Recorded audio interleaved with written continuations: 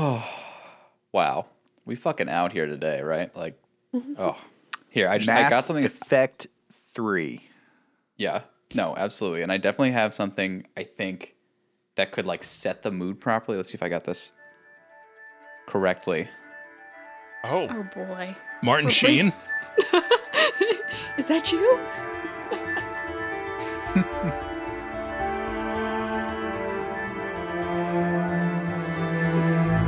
This really sets the scene for us to be sued by EA.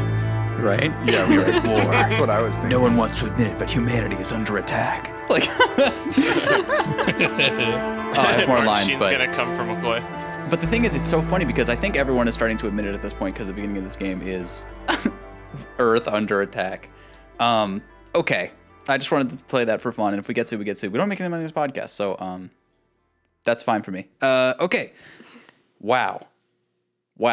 I want to get everyone's take on the beginning of this game because I feel like, okay, I think we've kind of learned a little bit about ourselves and our podcast, and when you're in the middle of a game, right? Like if it's episode 2 out of 3 for a game, it's like really nice to go through each piece, and we can totally go through pieces here. But I feel like there's so much conversation to be had about the differences between 2 and 3 in just UI and combat mechanics and dialogue and this, that, and the other. So I'm guessing we're going to do a lot of that here, and it might just be all over the place. But I would like to start with the intro here. Mass Effect 2 had a fucking killer intro that was super fire. Does this live up for people? Is this like taking it up to another level? Can they possibly continue the intensity of Mass Effect 2? What do you guys think? It's very like, so Mass Effect 2 kind of started out normal in the sense that it's just another mission, and then it ramps up to like, oh god, like the whole crew's wrecked, Shepard's dead, like continue on. This game, it's just kind of, it kind of does a similar thing where it's just like, oh, Shepard's like marooned on Earth again, like, oh, Normandy's been taken, and all of a sudden Reaper attack. People dying everywhere. And yeah, you're gonna have to run and you're gonna have to fight. And as I always do, I start panicking because I'm like, I don't know the controls. And then you realize, wait, this is the tutorial area. We're okay. Earth's under attack, but we're okay. Yeah, if it starts the dissonance really early. It's like, this is the most threat you've ever been under in your entire life, and it's also the tutorial area, so you basically can't die. Yeah. Oh, God. So what do you guys think about the control? It doesn't have the controls exactly. Well, but, you know, I like wanted to talk about the the intro for 1 second. Sure, yeah. I think it's way better than the intro to Mass Effect 2. I did not like the intro to Mass Effect 2 very much. Are you talking about just like the opening cinematic, or are you talking about like the opening like cinematic Cerberus and mission. like the intro mission as well? I think the intro mission was fine, but like in like the mechanics of it or whatever, but I thought that the story beat of like, all right, everything's normal, and then everyone died, was just like, I don't know, it didn't get me excited about the game at all. And I feel like I felt like it was a weird beat to start on. It felt to me like it should have been at the end of Mass Effect 1. Oh yeah, I remember you saying that. And yeah, and like I felt like it was like, all right, this thing happened. Oh, and it's fixed. All right, perfect. We're done. Sweet. And in this one, like, and the thing that was fixed was you dying, right? In this case, I think that all the things that I had a problem with were reversed in this case.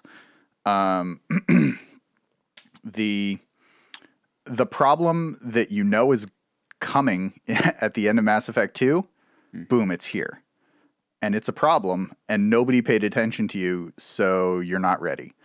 And so the whole game, from that I'm guessing, you know, is trying to deal with the fact that we're not ready for this massive existential threat, trying to pull everybody together to fight the threat and actually fighting the threat. And it got me into the game, into the story, at such a more visceral level than Mass Effect 2 kind of ever did. Yeah, I'm just really excited to play more of this game, to be honest, even though I left it till the last minute a little bit and didn't finish the last mission that we're supposed to. Yeah, I can definitely see what James is talking about. I get two very different vibes finishing the opening parts of Mass Effect 2 and Mass Effect 3. Where like Mass Effect 2, it felt like Shepard gets blown out the airlock at the end of it, and you're like, oh my god, what's going on? Like, you have no idea what's happening. And then that continues for like a huge part of the game, because you're like, who's Cerberus? Or like, who's the Elusive Man? What do they want me to do? And like, there's a lot of mystery in that game for the first part of it. In Mass Effect 3, it's just like, oh shit, they're here. What are we gonna do about it? And it gets you, like what James is saying is, right from the beginning, it's like action. You know what's here. You know you have to stop it, but it's like, okay, how do we prepare to do it? Definitely different feeling. Yeah, there definitely feels like they're continuing to get more intense like throughout the series, and it definitely like starts on an intense note. I do think it sets up the worst offender of the entire series of, hey, could you go talk to that guy over there because emotionally he doesn't want to help me with something, like, is like the worst. So I just mean like, and when you add on top of that, just small change they made here, but like the fact that there isn't a section for side quests, they like decided, some fucking genius was like, we need codex and then secondary codex, and that's going to replace primary missions and side quests. You're like, oh, okay, so I'm just going to be in a sea of quests now. Like, have you guys gotten to that part or that feeling where you're just like, holy fuck, this was such a cool idea of this opener, and they're just doing that Mass Effect bullshit again where they just want to slow it down? Yeah, so for the opener, I think just story alone, like what James and I were talking about, I think makes sense. But in terms of like, what is it? Like, being included in the game, not included. What's the word, McCoy? I don't know. What do you like? What? Immersed give me a little more. in the game? Immersed. Okay. Yeah. Okay. Sure. Thank you, Zoe. So like in terms of immersion, the changes that they did make between 2 and 3, completely took me out of the first like 10 or 15 minutes of the game. Dude, I totally agree. Like, even if you just press the start button and you look at the menu, like they just did UI changes that didn't feel necessary, and in fact, I still don't think they're better. Like, yeah, do you know what I mean? Yeah. So one was the quests. So not only did they get rid of the side quest like section, they combined them all together, and they made it so you can't click. So you know, in 2 you could click on like the plus next to the mission, and it would give you a drop down of all the objectives and show you the ones you had completed. I see. They completely removed that, so you have no idea where you are in that mission. Right. Yep. Well, I think I have it written down here. That is my one major problem with 3 right now, is just that it was fine in 1, it was fine in 2. I don't understand why they needed to overhaul it in 3 and just combine it, condense it, and summarize it. Yeah. Like, there are so many side quests where and not only that, but then also the fact that a lot of side quests open up by you just like walking by a conversation, and then you see a pop-up in your lower right-hand corner being like, journal update, find the obelisk, and you're like, what the fuck? Like, what obelisk? Who said that? Like, this ball is in the corner? Like, what? So, like, and then you open up the description, and it's just like, oh yeah, like, go to this planet and find this obelisk, and then, like, But that's all it really says. So, like, you don't know, like, when you found the obelisk, unless you remember specifically, like, the terminology for it. Because it doesn't ding it off of your journal entry if you do find it to be like, oh, return to the Volus now. Like, so a lot of times I just find myself, like, having found a lot of the side quest items, but not knowing that I have. So, like... Yeah. I don't understand why they did that. That's like really bad design, actually. No, truthfully, like I feel like my first impression / thesis for this game is there's a lot of changes, and I think only some of them are good, and a lot of them are nonsensical at best.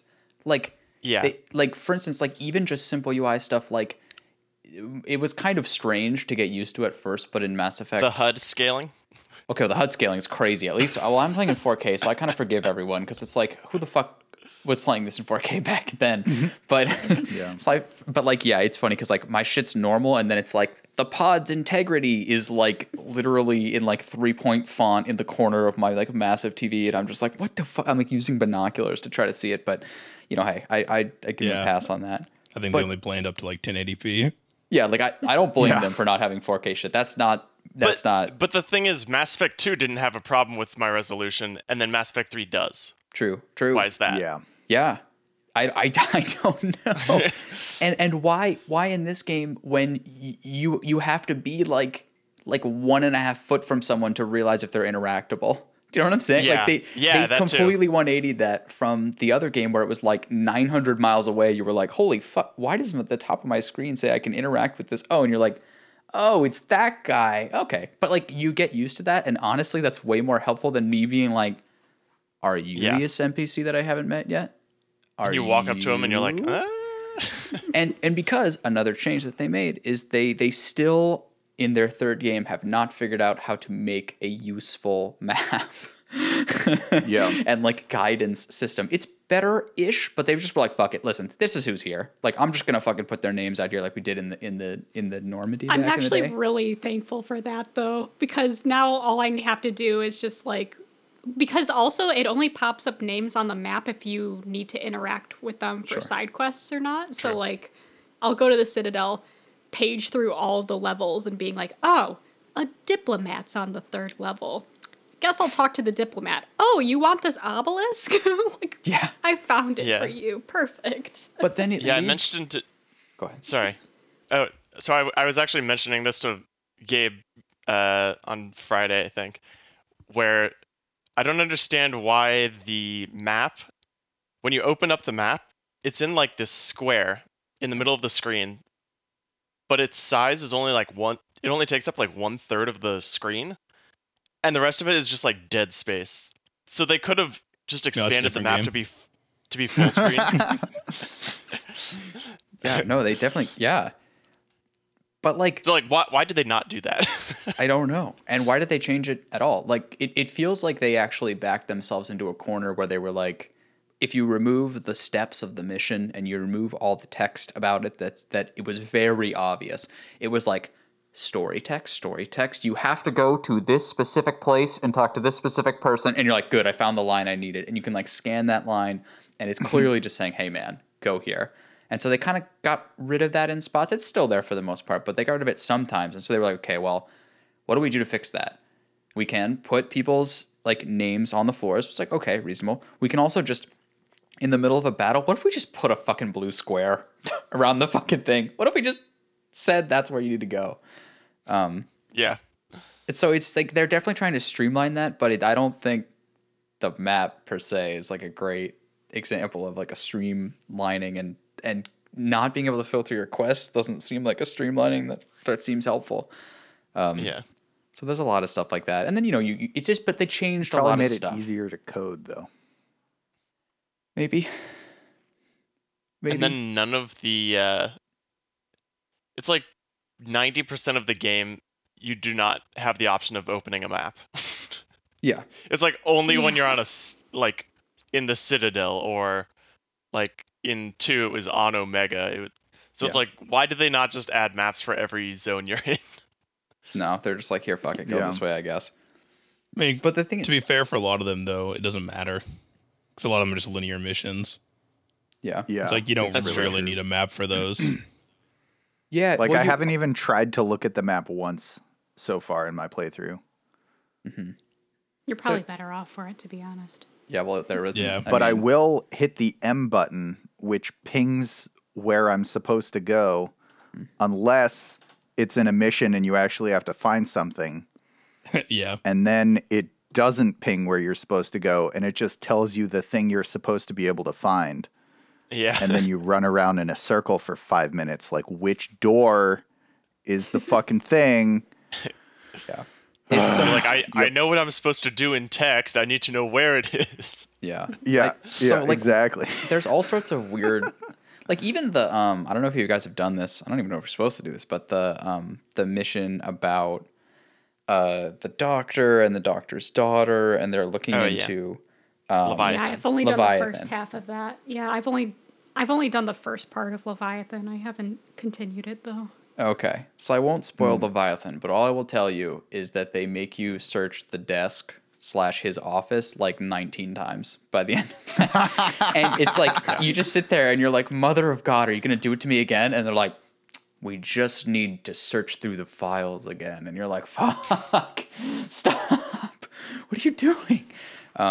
And I think that's also true of a lot of their mission design too, and even their like side quest design. If you think of it in concert of each other, like if you're in the Citadel, right, and you see the list of all the names of people you want to talk to, then what you kind of end up doing is stepping forward like 9 different side quests all at the same time, instead of actually having a cohesive, consistent side quest that you're actually following. Like, okay, I need to talk to this guy and this guy and this guy, and it's going to balloon out into these things, and then I'm done. It's like instead it like always forks into 2 more side quests, and then one of them just starts taking you down the path till you get to a place where you realize there's another person you can talk to there, then you talk to there, and then he launches his side quest, but then it's actually taking you to another side quest, and you're just like, what the fuck is happening to my brain? Like the Citadel just like shredded my brain, just trying to like navigate it in a linear fashion that made any sense at all. Like all of a sudden Kasumi's here, but then she's not. Wait, I should probably follow her, but I was actually doing this thing for Bailey, but I guess I was also doing this thing for, okay, no. Let's just follow with Kasumi. And it's just like, what? And like all of that after this intro where they really set it up and you're like, fuck, this is intense. Like we're doing shit. And they're getting into their war vignettes, right? People are like, you've got a war room on your ship. They do a lot of pacing, a lot of like, fuck, dude, how are we going to do this? And then you just go to the Citadel and it's like, what? Side quests. They're everywhere. Well, to be fair, the Citadel's in denial right now of like everything going on. So I think it kind of makes sense that they would have you go on dinky side quests, being like, I was gonna say that's kind of what I Reapers like. aren't important. It shows the duality of it all, and it really like nails it home that it's like you've been screaming for years that the Reapers are coming, and even when they're finally here, people in the Citadel are like, well, they're not going to get here though, right? yeah. They're Yeah, like, they can't get to us." Shepard. Here's kind of defensible. And you're like, what? Like 2 years ago? What about like nah. They're like, Shepard, the specter who cried Reaper. Yeah. No, I know. It's just I We have I all get these the people sense. like piling up on our holding docks, and we're running out of room and resources and food. But Oh, that's something we're I love fine. though. I love that the areas like start pretty, like pretty barren as far as people. There's like some people around, but as the game progresses, more and more people get to like show up as like refugees. Yeah. In my playthrough, I was role playing as Shepard in that I had a fucking job to do and I didn't want to get distracted by random bullshit. So I didn't talk to anybody that I didn't have to. Attaboy, James. Yeah. Makes sense. And I didn't really get that many side quests on the Citadel. Dude, I think that might be the golden playthrough, at least from To be like fair, a I pacing don't think perspective. there's that many. I think McCoy's making a big deal about nothing. No, there's a lot. And it's not just that there's a lot, it's that a lot, there's like 3 or 4 of them, but they all diverge into like 2 more. And specifically like Aria's diverges into 3, and you're like, what? Dude, the side missions are like, yo, you walk by 2 people arguing and you choose one of them to support. No, that's not a side quest. No, that does happen, and Those that's aren't hilarious. side because- quests. That's hilarious because I'm like, I can interact with this, and I just walk in there, and I'm like, your girlfriend's right. You're an asshole, and I'm like, wait, what? I didn't even hear the conversation. The other problem, McCoy, is that the side things you're talking about, a lot of them are fucking DLC. Yeah, that's what I wanted to bring up. Is that that's why I think I didn't have that many. once again Okay. in this game and also in the previous and truly just most games in this generation, the DLC is just hilariously disrespectful to the pacing and was not intended or designed to be there at the beginning, because you just sit there and they're like, you like look at your, like the first thing I did when I entered this game is I was like, I have 7 assault rifles, 9 pistols, like this, like what, like the fuck? And they're like, oh, it was terrible. Oh, it was You so check your horrible. messages and you have like 25 emails in your inbox just being like, there's an assault rifle here. Here's another one. Found this one the other day. And you're like, Jesus. Dude, exactly. By the way, small note: when you deal with the Cerberus operative that's mechanical that ends up becoming Edie's body, I was trying out that pistol where you charge it up and then shoot it, right? Like that's Yeah, like, me too. dude, did you like? Is that at least on my? It was like unwinnable with that pistol. I Yeah, had to, you can't fire it. you have to Okay, switch. okay. You have Because to I switch. died in that scene 6 times. Yeah. Me too. Me And I too. was just like, what the fuck is going on right now? Like, and so I'm like trying to like, do I need to use a specific biotic ability? Do I need to use like I'm just using everything in the book. And finally, I had to look up a walkthrough that was just, oh, you just have to shoot her 6 times. I'm like, I'm trying. I can't. It's hilarious, and you're on casual, Yeah. and that thing's still killing you. Really? Like it's That just goddamn Asari pistol. that's what I was I saying. thought I was supposed to use Just- my freeze ability. It 'cause just I had doesn't it. work. It doesn't work. It's so trash. I remember Yeah, saying, honestly, I know that James thinks that this is a better intro, and I think in some ways it is. To me, I kind of thought this intro was trash. Like I like what they're setting up, but they added like 10 new systems all at the beginning for like no reason, and they're just bogging you down, and you have all this inventory to work with, and they're like going back to inventory now, and I'm just like, what? You're just adding all these things to slow me down. And then I died like Yeah. like a bunch of times at that lady because I had the wrong pistol. By the way, I wasn't using that pistol because I was like, this thing sucks. But then you have to pull it out for that scene, right? So it just Yeah, I think That's a DLC pistol, isn't it? maybe.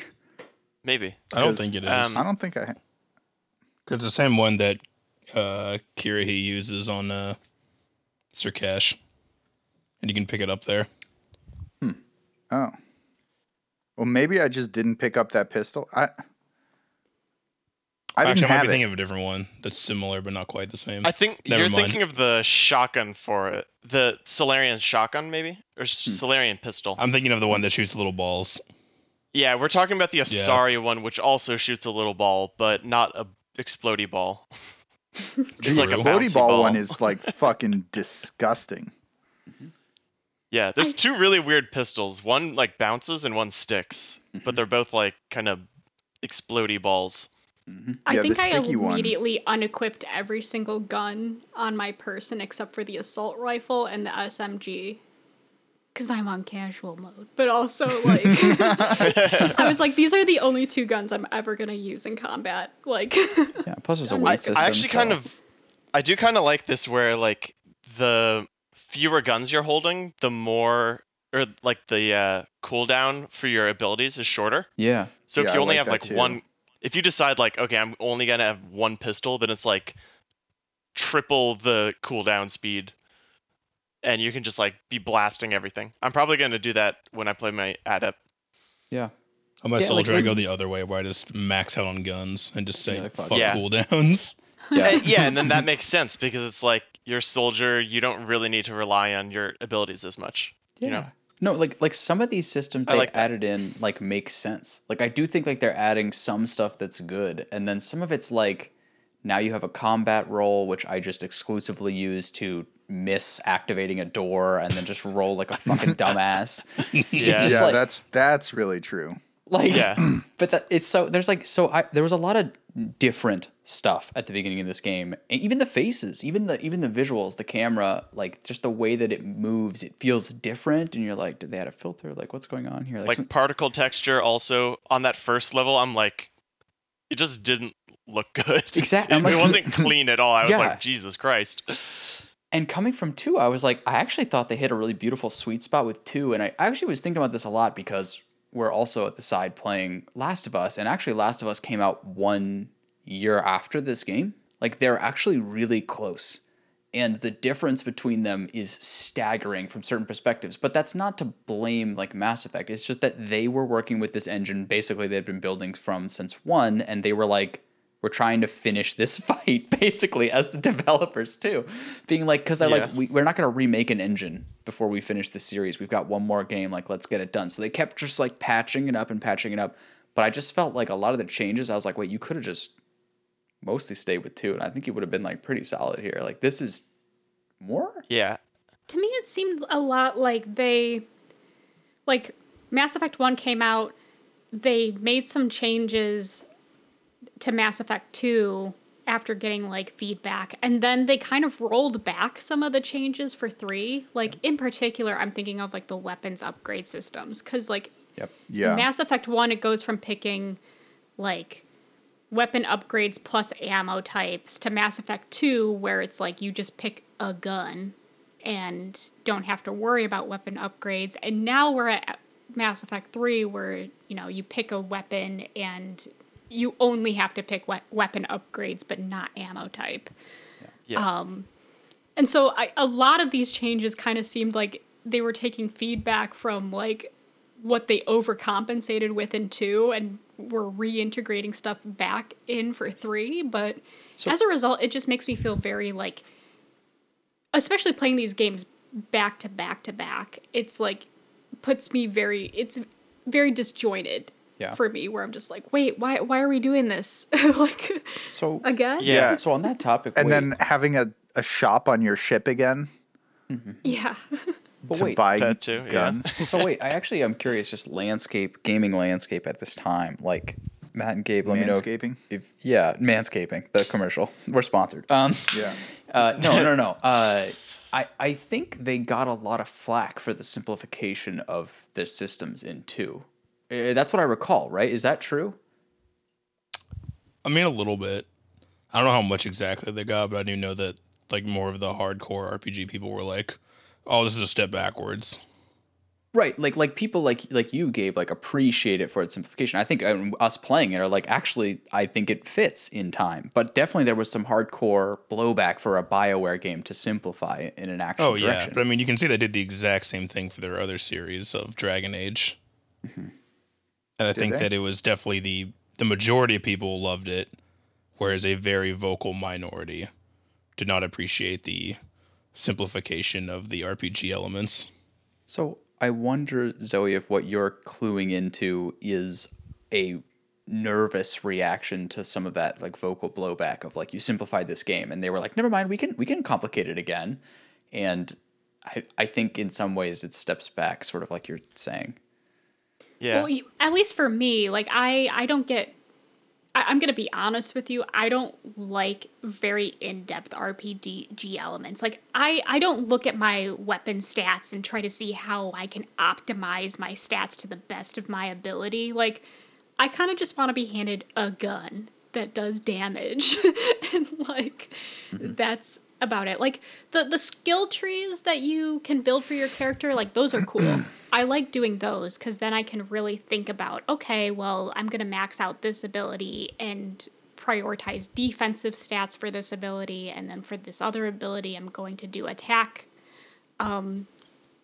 upgrades on it, so I can kind of balance out from there. But at least when it comes to weapons, I'm just kind of like, I can't tell the difference between an SMG and a Valkyrie and a particle beamer. Like, I'm just kind of like, just give me a gun that shoots. Yeah. That's all I need. I don't mind those systems, like the skill tree.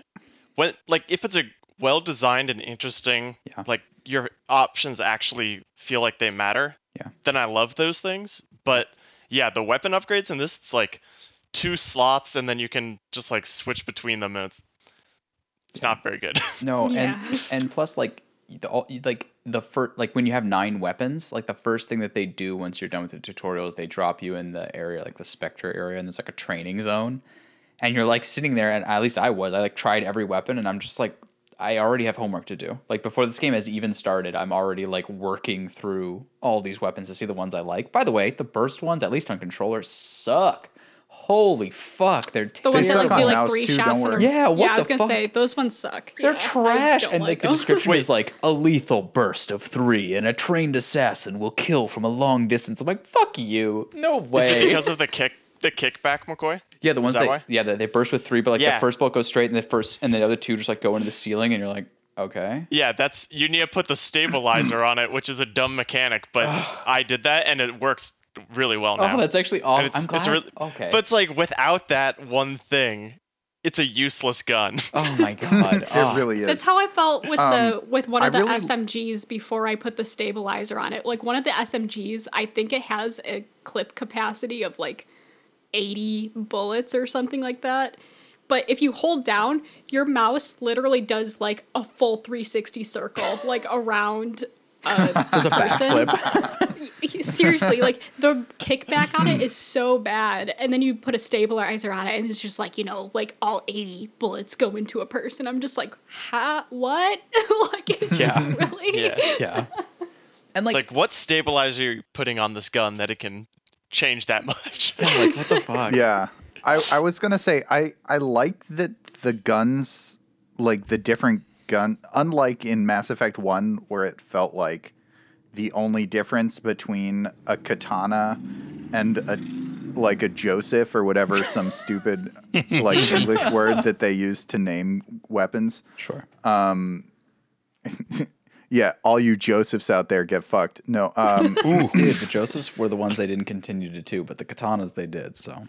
yeah, Same. exactly. It's true. I mean, because Japanese words are cooler than American words, so they do more damage, right? That's makes sense. how they figured Soon that out. one That's out. just scientific fact.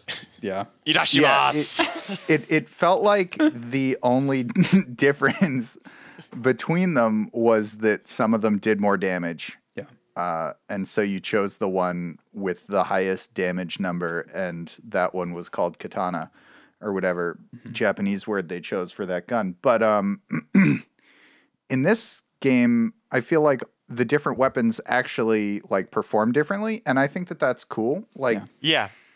I'm definitely. totally down for that kind of differentiation and like buying different guns that are actually different. Yeah. Beyond just like And they look damage pretty different numbers. too. Yes. Like Yeah. the Solarian and the Asari guns look totally different from the human guns. That's really awesome. Yep. Yeah. Yeah, but I'm totally also on board with we really don't need weapon mods. No. Yeah, like the Like- slots on them are totally unnecessary. Yeah, and Yeah. plus you then have to get back into that mode of like I have to loot everything now again. Like I have to check behind the escalator or some shit, like I have Yeah. to look Yeah. because there might be a weapon mod that I'm missing, and it's like that just fucks with the pacing a lot, I think, where it used to be just Yeah. like ammo I'm was not on the sure ground. you actually need to though, because you might Yeah. just be able to buy them all. I Well, think so- if you find them Right, out, if you don't want just to get 'em for spend the free. credits for them, Yeah. then yeah. So I would I'm say cool with like more advanced topic, I'm definitely moving more towards what I imagine in my mind's eye as a Gabe style playthrough, where I just like you just roll with the urgency of the mission and you just don't really give a fuck, and you realize that there's something over there you didn't loot, but you just go anyways. You just fucking run because the guy's screaming on the mic, like, dude, you gotta Yeah. get here, bro. And I'm like, okay, I gotta fucking get there. Let's just try to role play that. And honestly, you miss some stuff, but like No, I check worth it. everything. I just do it quick. you just do it quick. Yeah. That was still something that they didn't remove that from 2 because instead of like getting the upgrade, you would get the like point for using in the upgrade. That's how they set it up in Right. 2. Yeah. I would totally be okay with them just removing those from the game and be like, after each mission you unlock some or something like that. Like Yeah. I don't need to go around picking all that stuff up. Yeah, and they don't have a good way of introducing these weapons to you. They're just like, you're just in the middle of a story cutscene and you just like turn behind a fucking broken barrel and you're like, oh, it's a fucking sniper rifle. Like, instead of, Yeah. like, because, I liked in 2 how they introduced like the secondary weapon that you could get when you're on the collector ship and you're like, you like pick up the assault rifle and you lock and load it and you're like, all right, let's fucking do this. yeah, no, and like, again, in contrast, again, it's kind of unfair, but it's kind of fair also. Like, Last of Us does it like in the fucking cutscene. This dude like hands you a shotgun, he's like, you're gonna need to fucking use this. And so far you Yeah. had like 2 guns. And you're like, oh, a third. And then you're like, I guess I could try this third out during gameplay because I kind of need you for resource reasons, but also like I'm right here. And there's a great example where I can learn with it. And so they feed them to you over time so that you get to take the time, not all at once, but spread out to like learn them and see which ones you like, see which ones you don't like. In this case, like I said, I had probably 20 weapons or more at the start of the game. And I was like, okay, so the best thing for me to do is fuck the Reapers. I'm going to sit here in the shooting range and just shoot through these guns. It's like, what the fuck, man? Yeah. Yeah. The other thing is that you can't change guns in the mission anymore. You could in 1, but not in 2 or 3. Right. Right. Yeah. I just feel like the changes they made in 3. So if you compare Mass Effect 1 to Mass Effect 2, it pretty much felt like across the board, almost all the changes they made were way better. Yeah. But in 3, it feels like it's not that much worse, but there's a lot of them where it's like, why did you do that? That's not as good. But then a couple of the other ones are like, okay, that's really awesome. Yeah. But a lot of change Like, I think for they improved change's cover. sake. Yeah, cover and then the use of abilities is way better. Like the speed Oh of my all of your God, it's abilities so is much way better. faster. That's an amazing change. And, like, Even just even the a very shooting and like yeah. the animations too. yeah, Yeah. yeah. Yeah. I And do the like melee how Anytime I had to- executes and stuff. I was like forced to climb over something in Mass Effect 2, I would get annoyed. Yeah. Dude, the way James described this to me in when we were like hanging out the other day, he was literally saying like it felt like an effort to get over something, even though it's only one button press, but because like you would have to spam the button and it would just not register like 98% of the time. You would have to like fucking get yourself over the fucking ledge, whereas it's a little bit more here. Yeah, Yeah. yeah, and also the some other changes that were really good, I think, is the enemies are way more interesting in this one. That's exactly what I was gonna say. Like, one thing that really impressed me with the beginning of this game, when you're first up against Cerberus forces, the first thing that happened was one of them threw a smoke bomb, and I was like, wait, enemies using smokes now? What? Yeah. Like, Yeah. Yeah. this is crazy. But I do Yeah, it like was the sick. different enemy types that they have introduced in Mass Effect 3, because Yeah, I think in 1 and 2, it was honestly just like, oh, not only are you going to go against an enemy that has health, but this one's going to have health, a shield, and a barrier. Fuck. Get through that. And like this one, at least for me, like the ones I kind of like to face against are the ones that have the huge body shields in front of them and they just kind of slowly start advancing towards you. So you really have to aim for that mail slot right at the Oh, yeah, eyes yeah. to like. did you Shoot get through that them. achievement, the mail slot achievement? I'm at 8 out of 10 mail slots right now, so we're getting that. But Wait, there's a it is mail fun. slot in there? Well, it's a little. I've just been shooting. teeny I've been. eye hole opener. Oh, Yeah, like a okay. little window. Yeah. Yeah. I've been and you like get, haloing a little- it and like shooting at their hands. Yeah. Oh, Yeah. there you go. or Like grenades. jackals. Yeah. Yeah. No. Yeah, You can exactly. also, if you have the pull ability Oh yeah. and you use that on them, it pulls their Oh, it's- shield away. Yeah, and also just singularity in general will just fuck them up. Like, Yeah. That too. yeah. No, it's okay. So I will give you that the enemies that are human are more interesting and they act in more interesting ways. I'm not convinced that the aliens are more interesting. So far, we've seen. Oh fuck! So we've seen like the husks. Okay, fine, they're husks still, and they continue to be husks, and they're not going to change that. But then there's like, I guess just Turian enemy, and you're like, okay. And then there's these McCoy, like they're Reaper forces. Come on. You're right. No, but the Reaper forces to me are kind of like the uninteresting part because they kind of have just a bunch of people that are like tanky, I guess. You know, they have like Crawler that's tanky. They have the one that teleports that seems kind of scary, but it's really just tanky. Like, But if you compare it to like 2, yeah, where literally every enemy is just a collector that can turn into Yeah. Harbinger. yeah, I would argue, yeah, Mass Then Effect 3 it's is way more better. varied. yeah. Yeah. Sorry, say that again, Gabe. I didn't I hear you. appreciate that. I was gonna say I'd argue that's way more varied in this game than the other one because like in 2, while I love 2, the enemies were just like collectors and then mercenaries. Yeah, Yeah. yeah. I would say also that the fact that on mouse and keyboard you can actually change your mouse sensitivity to something other than low, which, by the way, low is like a normal, insanely high mouse sensitivity in any other game. Yeah. It's like it's not low at all. Practice your flicks. Yeah, but like 32nd of an inch is like 2/3 of the screen. It's gotta get real good. Type flicks. It's all about that like fiber in your finger, you know? Right, exactly. It's like just like ridiculous precision. Until I figured out that what I should be doing was turning down my DPI outside of the game. You're fortunate that you can do that, by the way. At this time, when these games came out, most mice did not have that ability. Like, that was like gaming mice exclusive.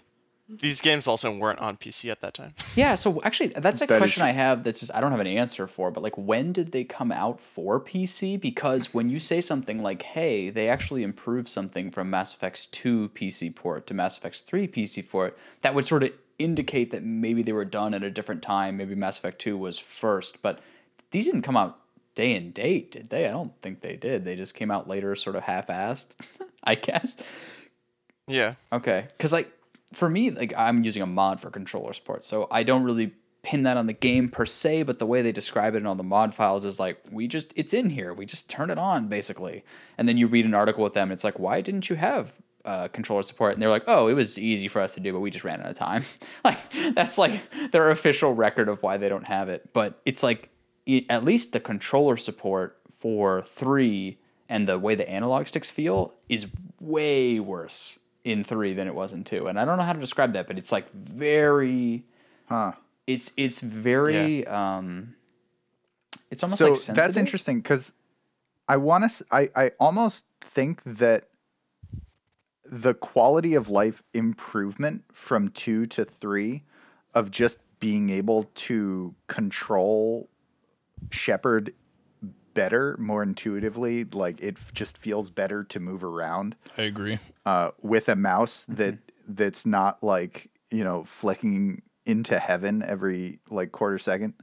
He's heaven. Yeah. Just makes everything in the game feel better. It's also great being able to sprint and being able to control where you're going while sprinting. True. That is very true. Oh, and on controller, and that so- barely works, by the way. Like, because you can be looking in the right direction, but you're sprinting in the left direction, expecting it to do like the kind of warthog turn where you turn the camera and then it's going to kind of turn where you move. Fishtail. And then it'll just like, he'll instantly just like whip back left, and you're like, what the fuck? McCoy, have you heard of our Lord and Savior mouse and keyboard? I have, but I was Yeah, trying to play right. the authentic experience, which, like, then I think the immediate counter argument is you were trying to play the authentic experience by playing on the PC with a controller. Like, what the fuck is wrong with you? But that should have That's worked, heresy. I swear.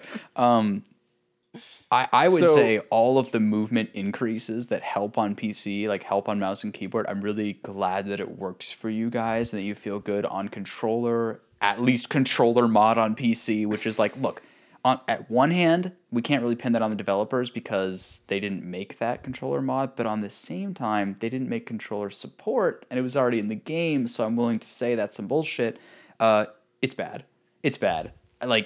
For me, yeah. I do not enjoy vaulting over shit. I do not enjoy jumping over shit. I do not enjoy rolling. Like, it barely works on controller, but I'm glad it works on mouse and keyboard. Like, that's fucking awesome. Like, I'm glad. Like, I do like- what I was Oh, go ahead. Sorry, James. can I just go what I ahead, was go ahead. trying to get to in the end is I think that your lack of enjoyment of of fighting a lot of the enemies might actually stem from your like the frustration of maneuvering through space.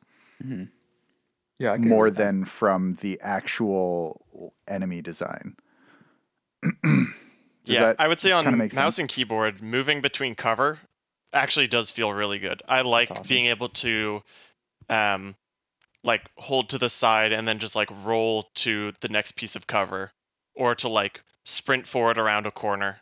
Because that was a big problem with the cover system in 2, where you would like break cover and then like be running into the wall, not able to go around it, and you're like, ah. True. I think they did a better job of that. Yeah.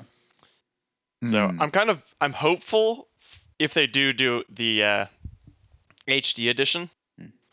I'm really hopeful that they have a lot of good material from all 3 games. Yeah. And they can just take the best from each. And I think if they do that, it would be an amazing game. I hope they do that and they don't just like, screw it, it's in HD now. Go for it. Yeah, and actually, okay, wait, this brings up a topic that I think is kind of very okay, there's two elements to it. One, we have a podcast where we like to play games, right? You know, we like to play historical games every once in a while. But I've been thinking about this a lot. And I've been thinking about this as I play Last of Us Remastered. And I'm thinking to myself, what changes did they make? And are they better? I don't know. I don't know if the performance is better. I don't know if the control scheme has been changed and is better. And so from a game historic accuracy perspective, obviously the remastered is quote unquote better based on someone else's opinion, not your own. You didn't get to choose. And so it's just interesting to me because I think this is just intellectual, but if you sit here and think, what was the game that we should have played for this podcast? Is it the HD remastered Mass Effect 1, 2, 3, where they did what Matt said, where they made them all play better? I think that just makes sense for a normal person. You get to have way better playing games for all 3. But for us, in a weird way, it's like nice to have seen the evolution from jank to reasonable, you know? Yeah. And if you play, but once the remaster comes out, it becomes ubiquitous. I didn't pull out my PS3 to play Last of Us, even though I have it. There's no way. Like, I wasn't doing that. I didn't pull out my Xbox 360 for some of the games we've played this year. Like, I didn't go into my back catalog and pull out the original. I pulled out the remastered version, which is more updated. But it's interesting because it's not necessarily honest to the original. It's quote unquote better. So I think that's just like an interesting concept of like, we could have played this series post this rumored HD version. And honestly, I think there's a lot of useful discussion about development over time that we might have missed if we had done that. Do you know what I'm You know what I'm saying? Like, Yeah. like there's something to be said for, like, for instance, does anybody even know what some of these remastered versions even do? Like, they just make them look prettier, I guess, but like sometimes they're half-assed, sometimes they don't even help, and so it's just interesting. It's interesting to think like we got to go see the jank in its true form, right? In its true form, and I think that was valuable for us. But I could totally see them putting in the time to learn from all 3 games, synthesizing that, and making something that plays nicer throughout the whole thing. Yeah. Yeah. I think the only HD remake of a game I've played where they actually make changes other than like porting it to the next generation and making it like a little higher resolution is Wind Waker, and that's one of the best games I've played in my life. The HD version of that game, yeah, the changes that they made in that game are like genius. So what did they? Like, Unpopular opinion, I hate the art style of Wind Waker. Oh, Matt's gonna fucking just. Oh, my guy, my guy. I actively chose not to play that game because of the art style. I would say because of the art style, it makes it a game where you can actually go back and not be like, good God, what the hell am I looking at? Yeah. Like I every don't other disagree Wind with Waker that. game before it. So the unfortunate side effect is that James will hate that game forever because of the art style Yeah. holding up True. just as well as it does. And Yeah. and I can love it forever because it'll never change. Oh, that's Yeah. awesome. So it's just a difference of opinion. So I can respect that, James. So, okay, I could just intellectually, I'm just curious, like, if you were making this rumored HD version of Mass Effect, would you go in there and how much would you do? Would you sit there and change the combat? They have every right to change the menus and the controls of Mass Effect 1 to make them more like Mass Effect 2. They could make one menu system for all games if they wanted. I mean, they could literally do that level of cleaning this up. Like, is that fair in a remaster? Is that too much? Like, how much jank do you need to leave in there? Just curious if anyone has any thoughts on that. I would be okay if they completely gutted the controls and everything for 1 and just left the story and just like restarted everything else. Yeah, Like they could just like they could slap an ME2 engine on that shit and just be like, "Fuck it, dude." Yeah, exactly. definitely. They could do that. I think that's what they should do. Does anyone else think that? I mean, I can see the value because, dude, we had these conversations before this podcast started, before the series started, and it was always just like, there's important story stuff in Mass Effect 1, but Jesus Christ. That was always the conversation. Always. It was like, dude, you have to play it, and I'm really sorry. And like, so they could just gut that thing and put it in ME2, and maybe that's the way? I think they should. Yeah. Wow. Yeah, I think a couple things I'd like to see them take from 3 would definitely be, I think some of the combat is way better. The abilities, Yeah. just like how when you do throw, and it just like curves all the way around the map, like over walls and stuff. That feels so much better than in 2, where you can bend them slightly, but they pretty much just travel in a straight line at like half the speed. It doesn't feel as strong as it does in 3. Yeah. Oh, that's true. Dude, okay, wait. So what about this? Like, this game. Okay, let's talk about this because I think this is interesting. Like, we're going from 1 to 2, especially on PC. Let's not give them a pass here. You have to go into a fucking config tool that they made to like point at your save, right? But in 3, they find that shit immediately. At least they did for me. I don't know if you guys had technical issues for that. Okay. So they found it immediately. But not only that, they made choices all across the board. Like, it's like they learned about what you can take from a save file. They took, I think for me, they took difficulty. They took, obviously, my face. They took my stats. But they took my stats, my level ups. They took the same, like, the fact that I had been maxing adrenaline because I thought it was an awesome move. They, like, maxed that for me and then added some extra for this game. So there's, like, a huge cohesiveness. Did anyone feel like there's a lot more that they took from the save file this time around? Definitely, yeah. Yeah, except for the fact that Udina is the council member for no fucking reason in my playthrough. Yeah, they just, I don't know. They were what like, "You made the wrong choice, idiot." At least that's what it felt like to me. Yeah, no, it's just probably. canon that he becomes the counselor. the counselor, no 'Cause matter It's what. like, Anderson's we don't like- talk okay. about it. He is the council member. I Well, was it's in wondering like about that. It's in like one of the comics that they put out in between games that bridges. Oh, the okay. gap. So, right. fact, you might be able to so see they it, retconned it, and then Um, they decided to actually justify the retcon out of game.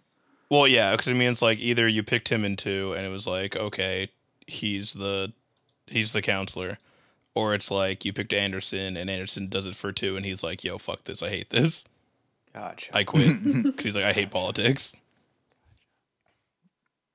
That's fascinating. I was wondering if that, like, what the deal was with that. When I we were think, playing. I was like, was there another like comic thing like in 2 Yeah. Well, that I just missed? So there is I don't one think I was, for everyone who bought all the skipping DLC. through. Like I think Oh, I assume everyone except for James. yeah. No, I didn't. Yeah. I didn't. I Okay. don't know I how bought to the basic access bitch it, version. but I do know it is in there somewhere.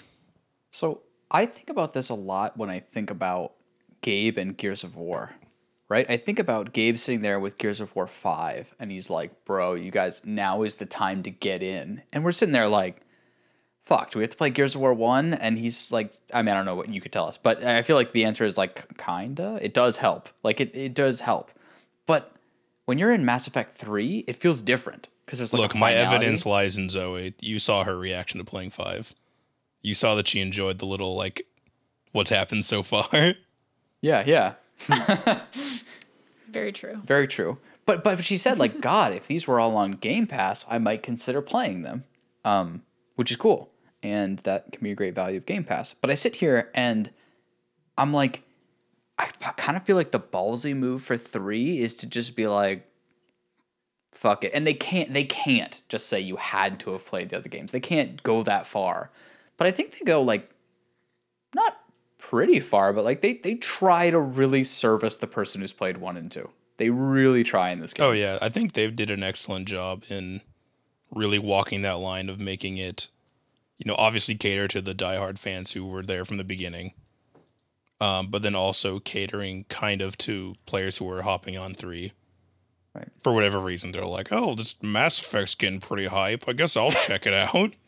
Wait, Gabe, I'm curious. How does it play out when like the motherfucker walks up to you and he goes, "Remember Vermeer, bro? Like you would be like back to back, dude." And you're like, "I've just picked up 3 for the first time." Like, does that guy even exist? Like, what happens? I don't know. Do you know? Because I've only done it from like having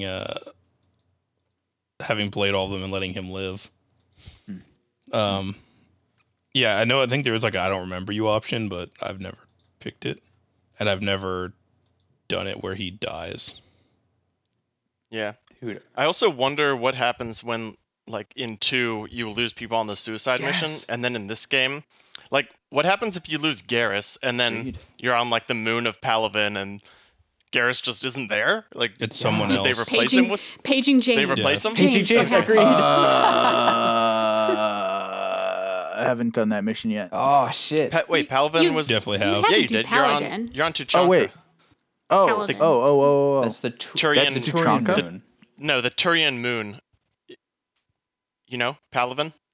It was, like... The Turian moon. Is that where you get the fucking That's where you get the Primarch. Primarch or Yeah. whatever? Yes, get yes, the- yes. Yeah. No, Garrus wasn't there because he's dead. So did you So- only pick up the Primarch then, and that's it? Correct. Whoa. Okay. Yeah, I mean it's the same thing like if like in McCoy's playthrough where if Right, Rex is Rex. dead, it's Yeah. replaced by Reeve. By the way, oh my god, subtle touch that I thought was so amazing when you get out of the elevator and you see the memorial with all the dead names from your crew. Oh, yeah. Oh, that is awesome. Yeah, Small, what do you but guys? I can't remember awesome. who, but someone. There's a lot of them. And then you see P.O. Presley, and you're like, Yeah. I can't remember Yeah. who said it last week's episode, but one of you guys was talking about like some kind of like memorial for the people who didn't survive throughout the campaign, and I was like, you'll see. Yeah. That's a great touch. Yeah, I because thought. I also lost half my crew because I did missions after I wasn't supposed to anymore. Wait, James, are they on the memorial? Can you check for us? Probably, right? If Yeah. their names are written on it? They'll be there. There's a lot of fucking names on that memorial. all I could think is like for me it's like halfway full and it's a lot of names I don't recognize and then occasionally it's a name I do recognize and I'm like, wow, that's interesting. But A lot of was them are just the like, people like for the tags you picked up from the when you went to the Normandy crash site. oh, It's that all makes those people. sense. Yeah, that makes sense. I was thinking maybe that because I didn't think I lost anybody else in a place that I could not lose them, I guess is what I meant to say. But it's like halfway full, and all I could think the whole time was like, I bet James is totally full. That's all I think the whole time. But yeah. I'll take a screenshot of it for you. Yeah. But Oh, they probably have like Gabby also if she dies, or like any of the engineering crew, Sure. or Yeah. Chakwas. AOL. AOL. Kelly Chambers, Is Gabby probably. AOL? In parentheses, AOL. Dude, Gabby is the redhead, right? Gab. Gabby's she's the Kelly Chambers. is Yeah. the Oh, redhead. right. Yeah. That's Oh, Yeah, AOL. Kelly is yeah, AOL. she's Yeah, like she's the dead. Russian. Yeah. Yeah. Yeah. Yeah, we'll get. She's Chekhov. Dude, speaking of just things that made me laugh because Right. James I exists think on our she's dead, podcast, too. the character in this game that's named James is the antithesis of Can the James. we talk about this fucking Yeah, can we? character? Please. I fucking hate this guy so much. He is the epitome of you use him for the one character where you literally have to, the one mission where you have to, and then you just leave him on the You got a ship. for problem the with me, rest Loco? of the game. I feel like they like the game developers or the game writers were just like, there's just not enough Chads in this game. No, there's not enough Gears of War. more There's not enough Chads. Gears of War in this game. Like that's the is that Yeah. not like Oh my the- God, for real. Yeah, maybe it's Gears of War / Chad. You know what I mean? Like that Well, and concept. Yeah, so like the thing is, and I later learned because I was texting with Gabe, because I was just like, I fucking hate. I have to always preface it by being like, I hate Mass Effect James so much. Not James, I hate Mass Effect James so much. But like, but also I was just like, I can't stand this guy. And then Gabe was just like, yeah, he's like kind of forgettable. But then it just kind of dawned on me, it's so much worse when you're a female shepherd. Just so much worse. Because like. He Like calls will- you Lola. Yeah, he keeps on calling me Lola, and I respond being like, please, it's Captain. Like, don't refer to me as Lil. And he's like, whatever you say. But then also there's another line where, it's after Evie gets her new body. Oh, yeah. And he, like, says some comment to you, like, wow, Evie looks, like, different. And you're just like, what do you mean? And then, like, his eyes go down to your chest and then back up to being like, I'm sorry, I got distracted. And I was like, What? That's hilarious. No. Because it's so funny, because as male shepherd, it's like you don't try. I mean, I'm sure maybe you can romance him. I'm not trying to say you can't, but it's like you try to, like, you have options to come down to his cool level. You know, you either keep it commander or you come down to his cool level. Whereas, like, that sounds so different with the female shepherd. yeah, with a female shepherd, it's like, you know, distance yourself as commander and subordinate, or like sleep with Get it. hit on. Yeah. Or Jesus. like when you first like go down to the loading bay and he's like doing pull-ups while talking to you and he's like what you see.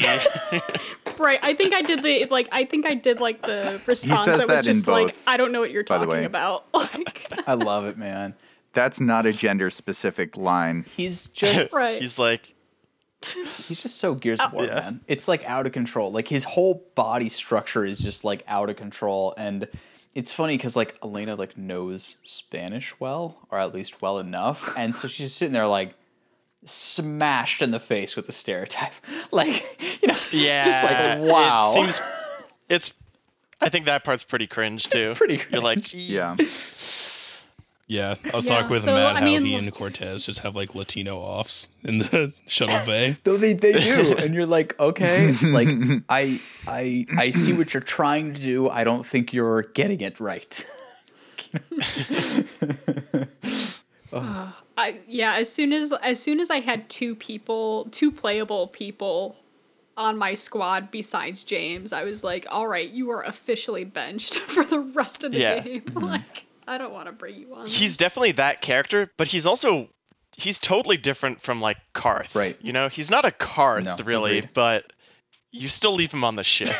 But you leave him on the. You don't feel bad about leaving me on the ship. You know what I mean? Like you don't Yeah. feel like Yeah. Karth. Yeah, You're that's like, what oh, it is. my boy. But like this guy, like, nah, it's Yeah, good. I think they did him slightly less dirty than Jacob, but you're still like, I still don't want to hang out with you.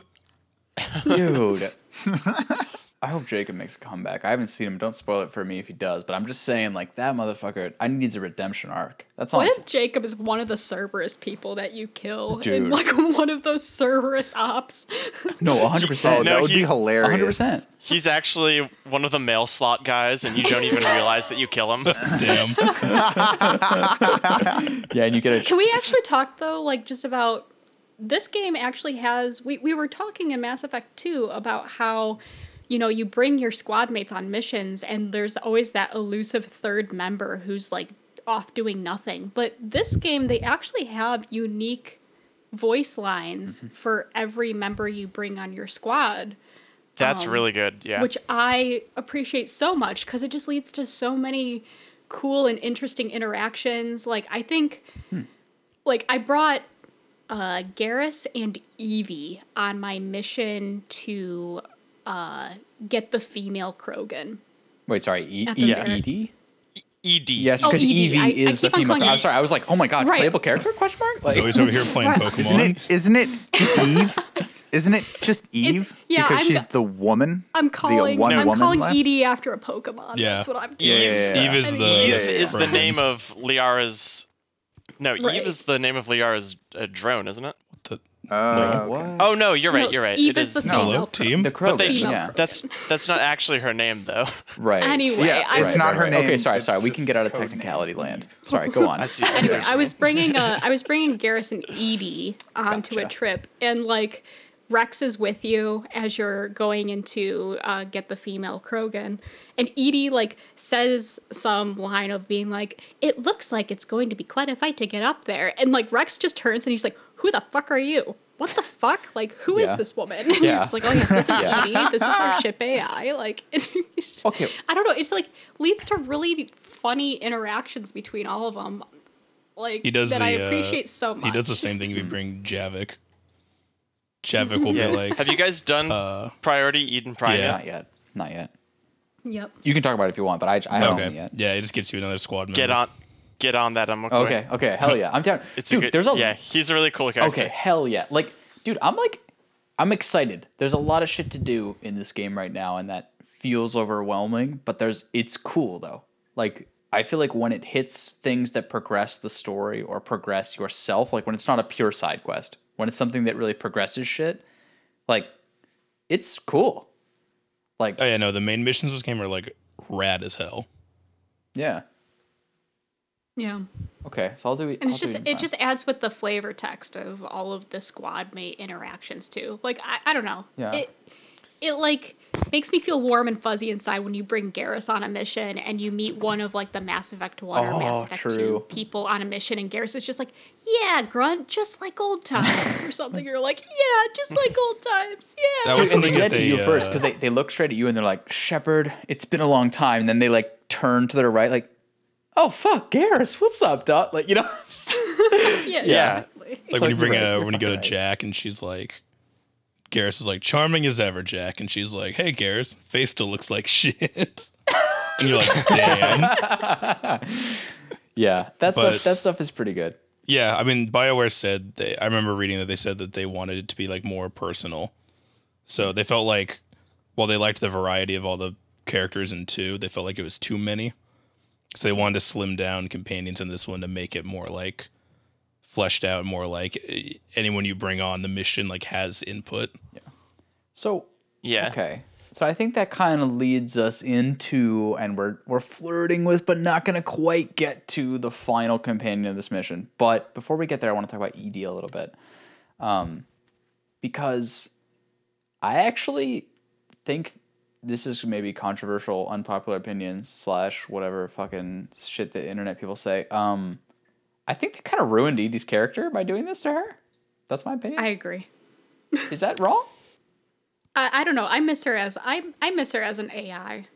Just Yeah, I being- missed her as the voice on the missions instead of Cortez, which is like, he's really not that interesting. No, he's to like a me. nothing character.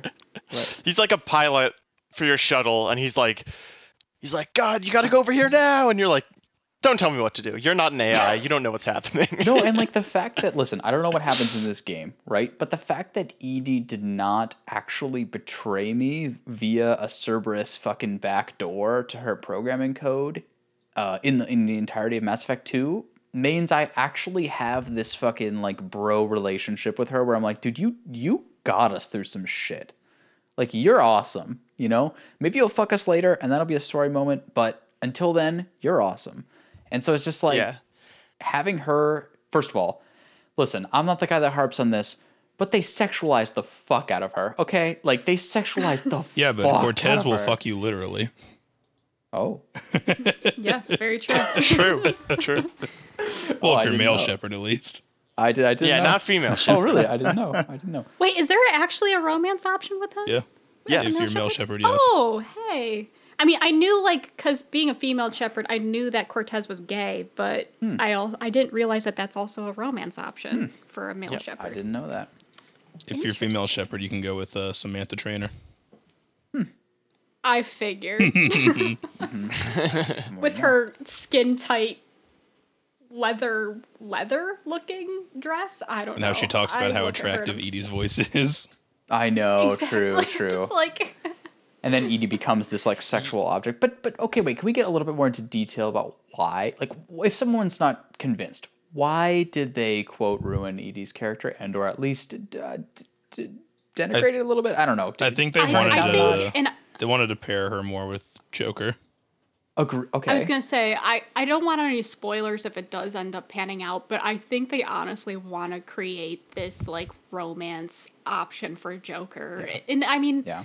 granted, in Mass Effect 2, their chemistry was like endearing, especially like when the collectors take the ship and Edie's like, leading him throughout the ship. And I don't know, that whole story arc of being a despised AI into a lovable AI, like that's always nice. But then I feel like the game developers like, Joker needs some love. Like, we're gonna create I don't want to see. sexualized I don't want to see a story cutscene where Joker's getting a fucking hand job from this Edie fucking machine. Like, I just don't want that to be where it goes. Like, I'm not saying. Wait, McCoy, I was just thinking about that, but I was thinking instead of that Cerberus like mech body, they should have just given her one of the normal like Cerberus drone from 2. And I was like, what if there's a scene where that robot was giving Joker a hand job? Dude, and then like Oh my He's like, god. ow, no, stop. and then like in the corner it's like drone health and it's like you have to escort the drone like through this sequence, you know, like you just like get the fuck out of here. Like, dude, you're fucking right, dude. You're fucking right. But like I just Oh no. I get that there's like a cute relationship between those two, but like did she have to be humanized or something, or like, you know, whatever? I don't know. And also I actually don't think, maybe I'm crazy on this too, but I actually don't think she adds much to the missions. The missions that she's mandated on, of course, she adds plenty. But I just actually don't enjoy having her as one of my crew. Like I'd much rather have Garrus and like Liara, for instance, or even I would rather have Garrus and James than Edie. And I feel bad because I'm like, Edie was so awesome when she was on the ship, but I think she might need to just stay there and make cutesy remarks about shit and like figure shit out. I don't know. It's like she was such a great role in Mass Effect 2, and I feel like So you want women to stay on the ship? Is oh what you're boy, saying. I took Liara with me. Come on, I took Liara with me. What do you want from me? Oh god damn. I mean, He wants robot women to stay on the Yeah, ship. you're right. That's some weird. Okay. fucking Yeah. shit. Yeah.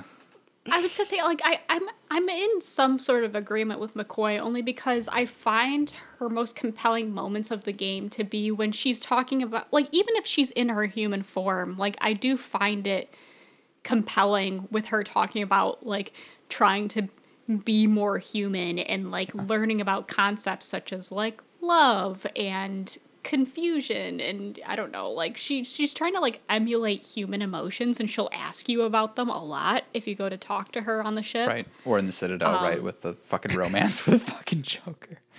Right. Like there's that as well. But you know, it's I find that to be more compelling. But then she's kind of like, I'll know my true capabilities if you take me on a mission. And I'm just like, okay, I took you on one mission, and that's one mission too many. Yeah. Edie. Like, Oh my god, I'm so sorry. glad you feel that way because I felt So- bad. I was like, I can't take her with me again. Like it's not good. So let me tell you about the options that I have for taking people with me on missions.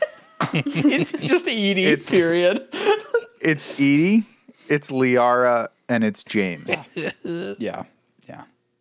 That's rough. And so far, I've chosen Edie and Liara every time I could. James, you don't. You don't want James? Yeah, he has the same name, bro. No, I'm good, thanks. Okay. I'm good. Wait, did you rename your shepherd to be James Shepherd? Because that would be hilarious. I did not.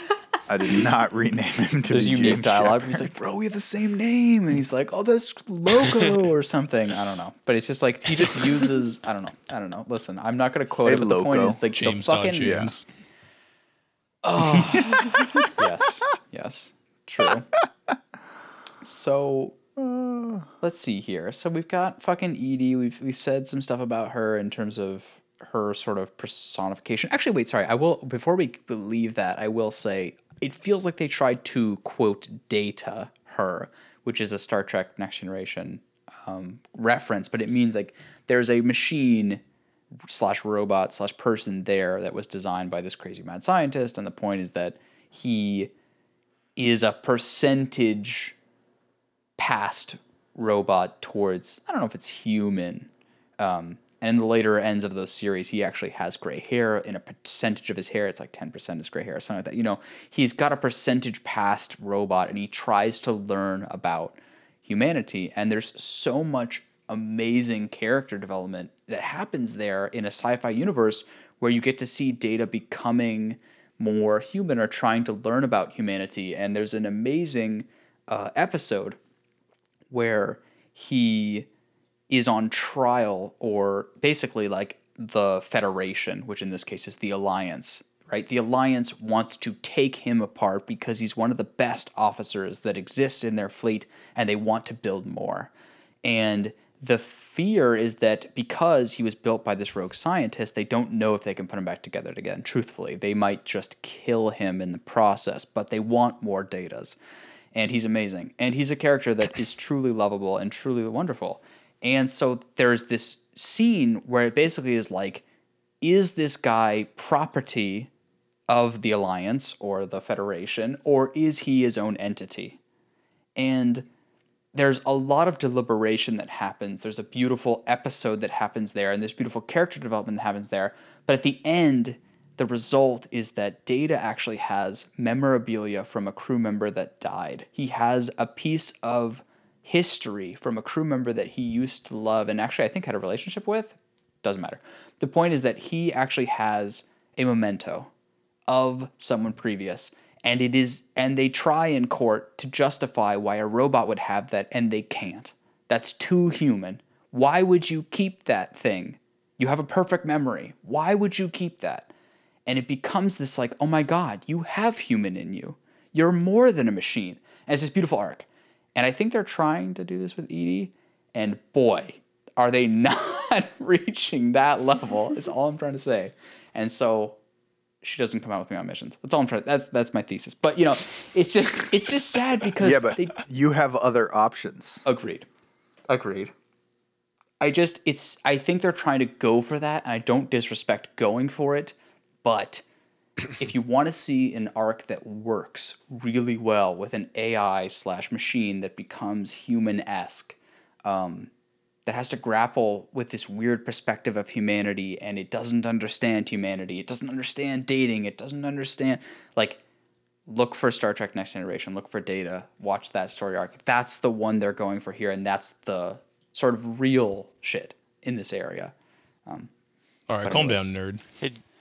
Hey James, could you remind us who died in your suicide mission? Do you still have everybody? Don't do you worry. still have Tally? Do you have Tally or Morden? Yes, I have Tally and Morden. Both of them survived? Okay. Yeah. Are we there? Are we fucking Morden? Are we at Morden right now? Fuck. We've been dancing. Well, around James is Morden. not, but Wait, James doesn't know though. So we leave it till next What? episode? I don't know. No. It's awkward. Yeah, no, I missed. I wasn't able to finish the. I was not able to finish the last episode because my mom called and was like, "No, you're not playing video games right now. You're talking to me." mother. And so We can probably we can table that for next week. Yeah, we Just should do to that. not spoil anything.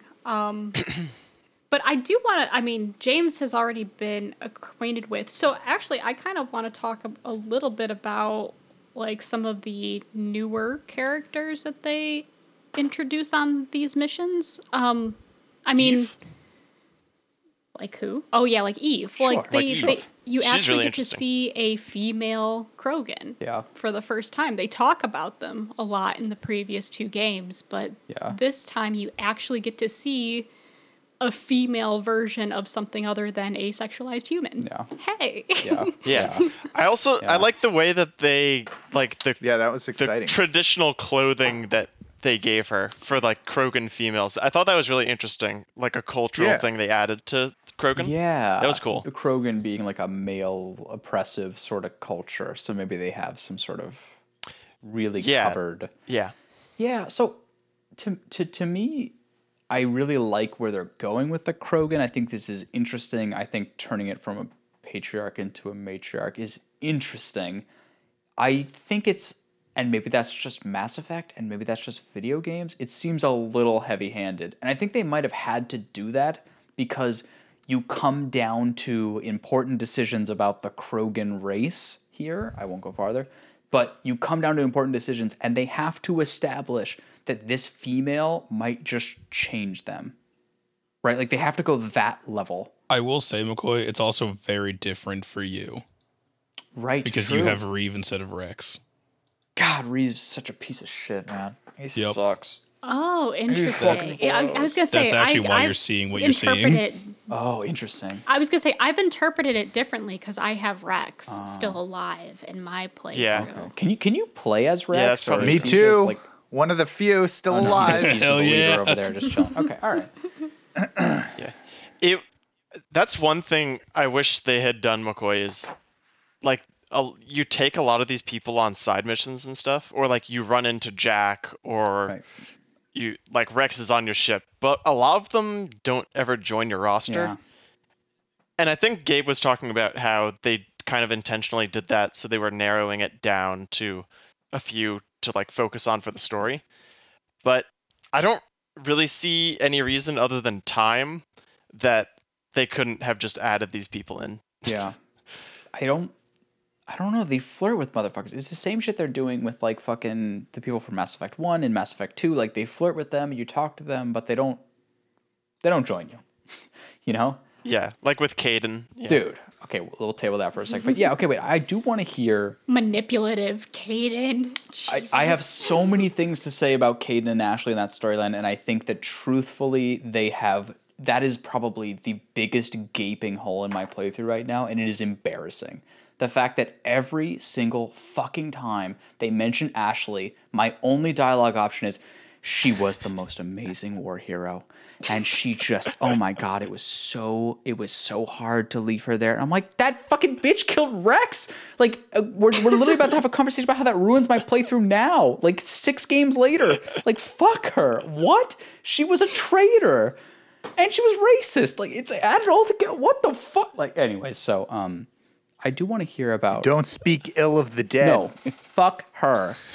She shot Rex in cold blood, and every person says, I heard about that story. And I know it was a hard decision you made, and I don't respect it. And you're like, put more points into Paragon or Renegade. dude, I had the option. I just didn't select it because I didn't felt the text fit what I wanted to say. And as a result, she just caps him in the back of the head in cold blood, and then she becomes a war hero, and everyone just says, like, yeah, That man, sounds I like don't his know. death is on you. No, but they keep saying that. Every character in the fucking game looks at me and says, I can't believe you killed Rex. And I'm like, that's not what happened. I didn't kill Rex. What the fuck is... Anyway, sorry. So how does this play out when you have Rex? I'm just curious because clearly he leads the Krogan or something and does all this for you. He's the leader of all the clans of the Krogan. And so, I mean, he's just Rex. You know, he's your buddy, but he's also the leader of the Krogan. So he's still kind of like we need to find a cure for the genophage. Like, but there's that added layer of like, come on, Shepard, you're my buddy. Yeah. Like, Okay. we've been through a lot together. Like, He's also you like, need to help me with this. Krogan women are dope. They're smart. We listen to them. Very true. Yeah. Oh my God. That's cool. Because Reeve is nothing like that. Reeve is a piece of absolute trash that might as well just fucking be taken with the wind. Reeve is just an aggressive Krogan that goes back to the stereotype of Krogan, which I don't have a problem with that, but it's just like interfacing with him, talking to him sucks. He's just aggro. He's just like, listen, I own the females here, and I'm going to have sex with them, and I am going to create the master Krogan race based on my fucking amazing seed because I own them. And you're like, okay, cool. And he's like, and I'm going to kill these people in front of me that are helping me. And I'm like, but they're helping you. And he's like, yeah, but they're fucking Solarian and they suck. And you're like, okay, Reeve, dude, chill.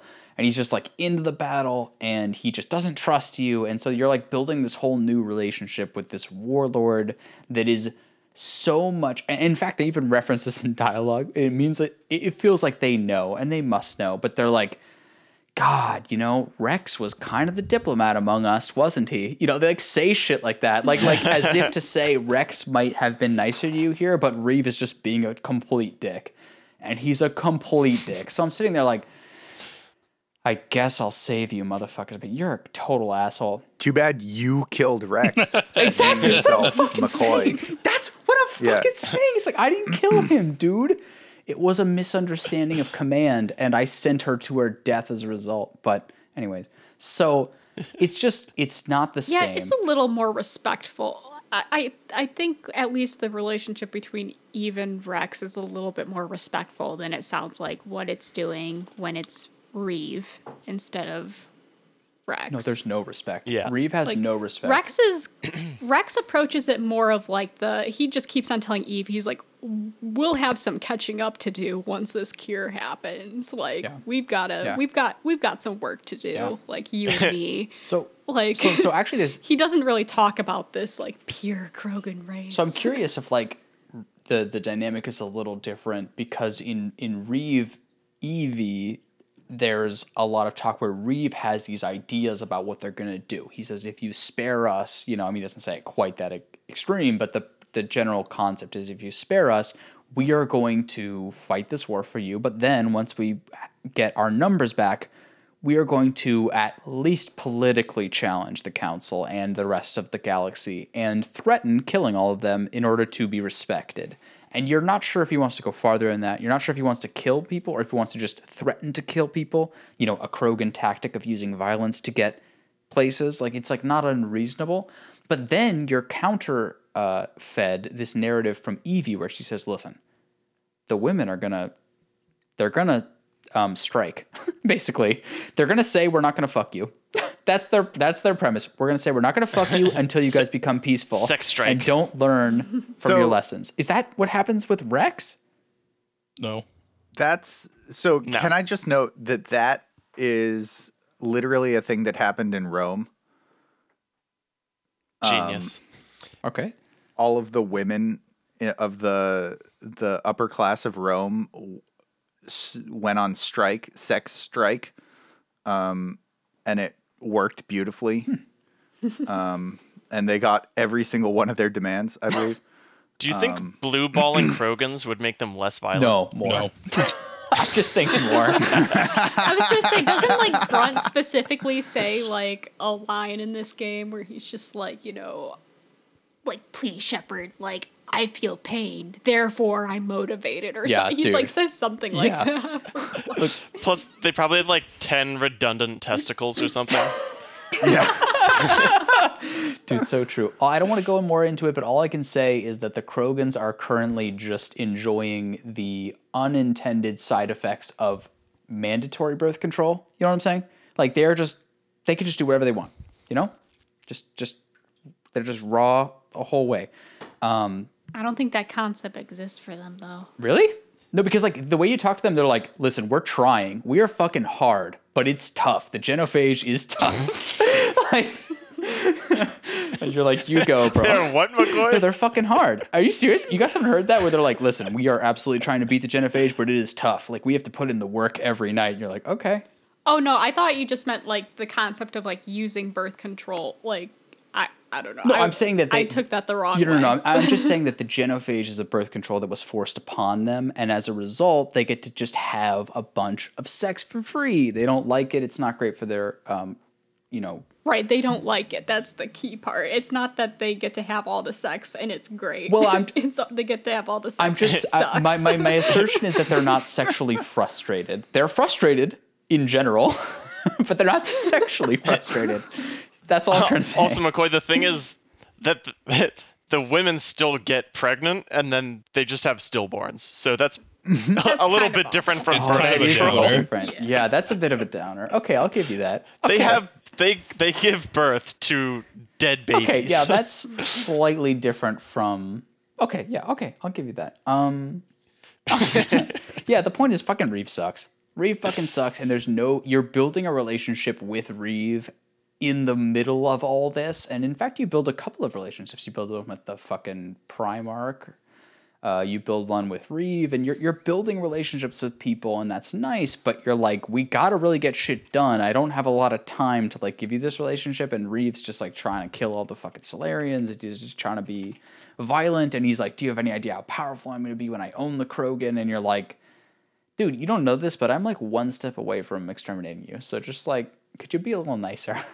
Just a little kinder. I don't think Rex really says anything like that. I mean, Gabe and Matt can correct me if I'm wrong, but Rex never really does this like, once we are able to populate, like, you'll be sorry, or like, I don't feel like there's any of those threats happening.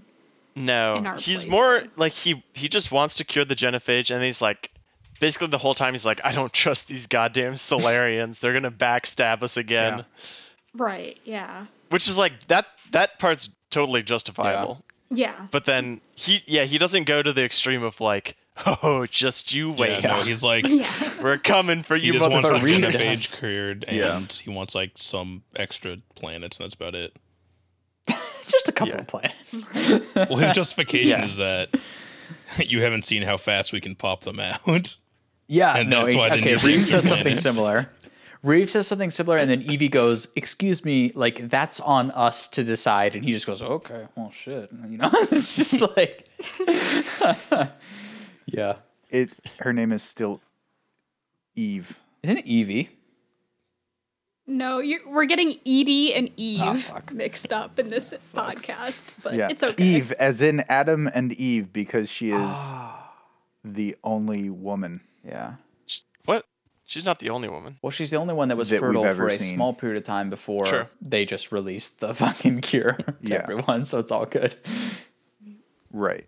But okay, I will say that is an interesting development we're seeing here that is substantial. Like, I think of all the races and think of all the characteristics of them. You know, they almost have roles. Like, I was thinking about this today. Like, if you were conceptually writing these races, you would say, okay, Krogans, they are warriors, right? And it's like, okay, obvious. But like Solarians, they are scientists, right? It's like almost like a job describes the whole race in a way. Not quite, but like kind of close. No, pretty literally, yeah. And I think they might be able to do the same thing for Quarians, probably, like they're scavengers or engineers of some sort. Like I think you could do this, and I don't think that's wrong, but I think that's a way that they thought about it when they wrote these characters. But we are seeing a huge development in the Krogan warrior race, which is the female backing to this warrior race, and how does it impact it? And I will admit, while in my playthrough that might be different than yours, a little heavy-handed, it's cool. It's cool that we're seeing an entire race that is defined by a role kind of reimagined, and maybe there is a possibility that they don't create this warrior future, that they could exist peacefully, right? Like they really hint at that, and that's cool. So Solarians are scientists. Yep. Krogans are warriors. Are Asari like strip I mean, club dancers? Kind of. Actually, They even yes. say that. They say that in the game. They're like, it's as natural. Fighting is as natural. They're the hot blue bisexual women. Period. That's just the entirety of their character building as a species. Yeah, like mind control, like service pleasing. Do you guys remember the line that I'm talking about? Maybe it was like a Reeve specific line, but he's something like, he's basically talking about the Asari, and he's like, it's as natural to us to kill as it is for them to mate, or something. Like, And it's like, wait, I'm pretty sure that's pretty natural to us as well. yeah, into the Krogan. I don't know about you guys, but I don't plan on killing anyone. Yeah. I do plan on doing the other thing. Gross, dude. So gross. You plan on that? Okay. Also, yeah. Well, so I just heard the word kill, and that just immediately makes me think this game does so many bait and switches. My God, that I am already feeling emotional over. What do you mean? Go in ahead. particular, I'm thinking in particular with Grunt Okay. in his section. Like, I don't know, there's this whole section where you meet the Rachni again, and like you meet the Rachni queen, and you have to decide whether to like leave her there to die or to free her again. I say Oh, again yeah. because I let her survive in Mass Effect 1. Right. Okay. And then there's this whole scene, though, where, like, because you're letting the Rachni Queen escape, like, Grunt, who you've only just, like, you know, reunited with about 10 minutes ago, he, like, turns to you and he's like, you go with her, like, I'll fend them off. And he just, like, there's this, like, minimalist piano music in the background, and I'm just like, oh no, like it's starting, like the bloodshod's starting, and like tears are welling up in my eyes as I see him just like punch Rachni after Rachni, and he's being taken down by 3 of them, and I'm just like, oh, it's happening. I just doomed him. And then he just like shows up again all bloody to be like, I'm okay. And I was like, fuck you, game. No, dude, fucking the same So shit with hard. Kasumi. The same shit with Kasumi. She like blows up at the terminal, Oh, yeah. and you're like, this was the worst acted scene of the entire trilogy. Like, this was literally excruciatingly cringe. And then she's like, I'm fine. And you're like, that's kind of better, but I'm still like, what the fuck just happened? Right?